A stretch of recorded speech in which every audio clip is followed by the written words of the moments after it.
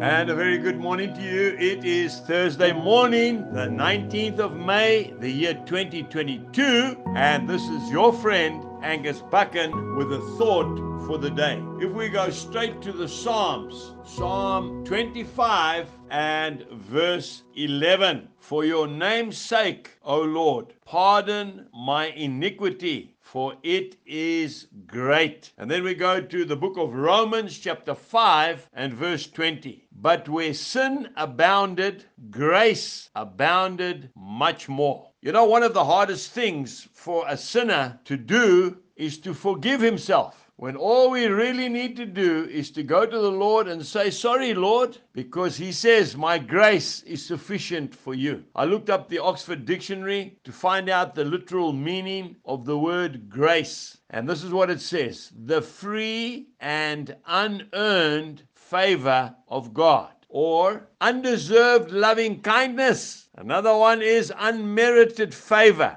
You see, we have to accept God's forgiveness. And it's one of the hardest things for people to do. Lord, you cannot forgive me. I'm such a great sinner. John Newton, who wrote Amazing Grace, remember, the slave ship captain, when he realized the enormity of his sin, he was overwhelmed. And he wrote that beautiful hymn, Amazing Grace, how sweet the sound in a believer's ear. Apparently, when he was dying, he was whispering something, and a man put his ear right to John Newton's mouth. And John Newton was quoted as saying, what a great sinner I am, but what a great Savior Jesus is. We have to accept the fact that the Lord has paid in full for our sin. Peter said to the Lord when he wanted to wash his feet, he said, you will never wash my feet. John chapter 13 and verse 8. And Jesus says, and I will have no part of you if you will not accept it. I was also brought up in the old school. If you can't pay for it, then you don't take it. But we need to understand something. Sometimes when we won't take a gift, we offend somebody. A young man told my son a few months ago that he wants to give me his horse, not just a horse, but his best horse as a gift. This horse is worth a lot of money. It is fully trained. You can shoot off its back. You can crack a whip. You can do anything on that horse. But he wants to give it to me as a gift. And another young man wants to make me a handmade, custom-made saddle. And initially I said, look, I can't take it from these boys. It's also part of their livelihood.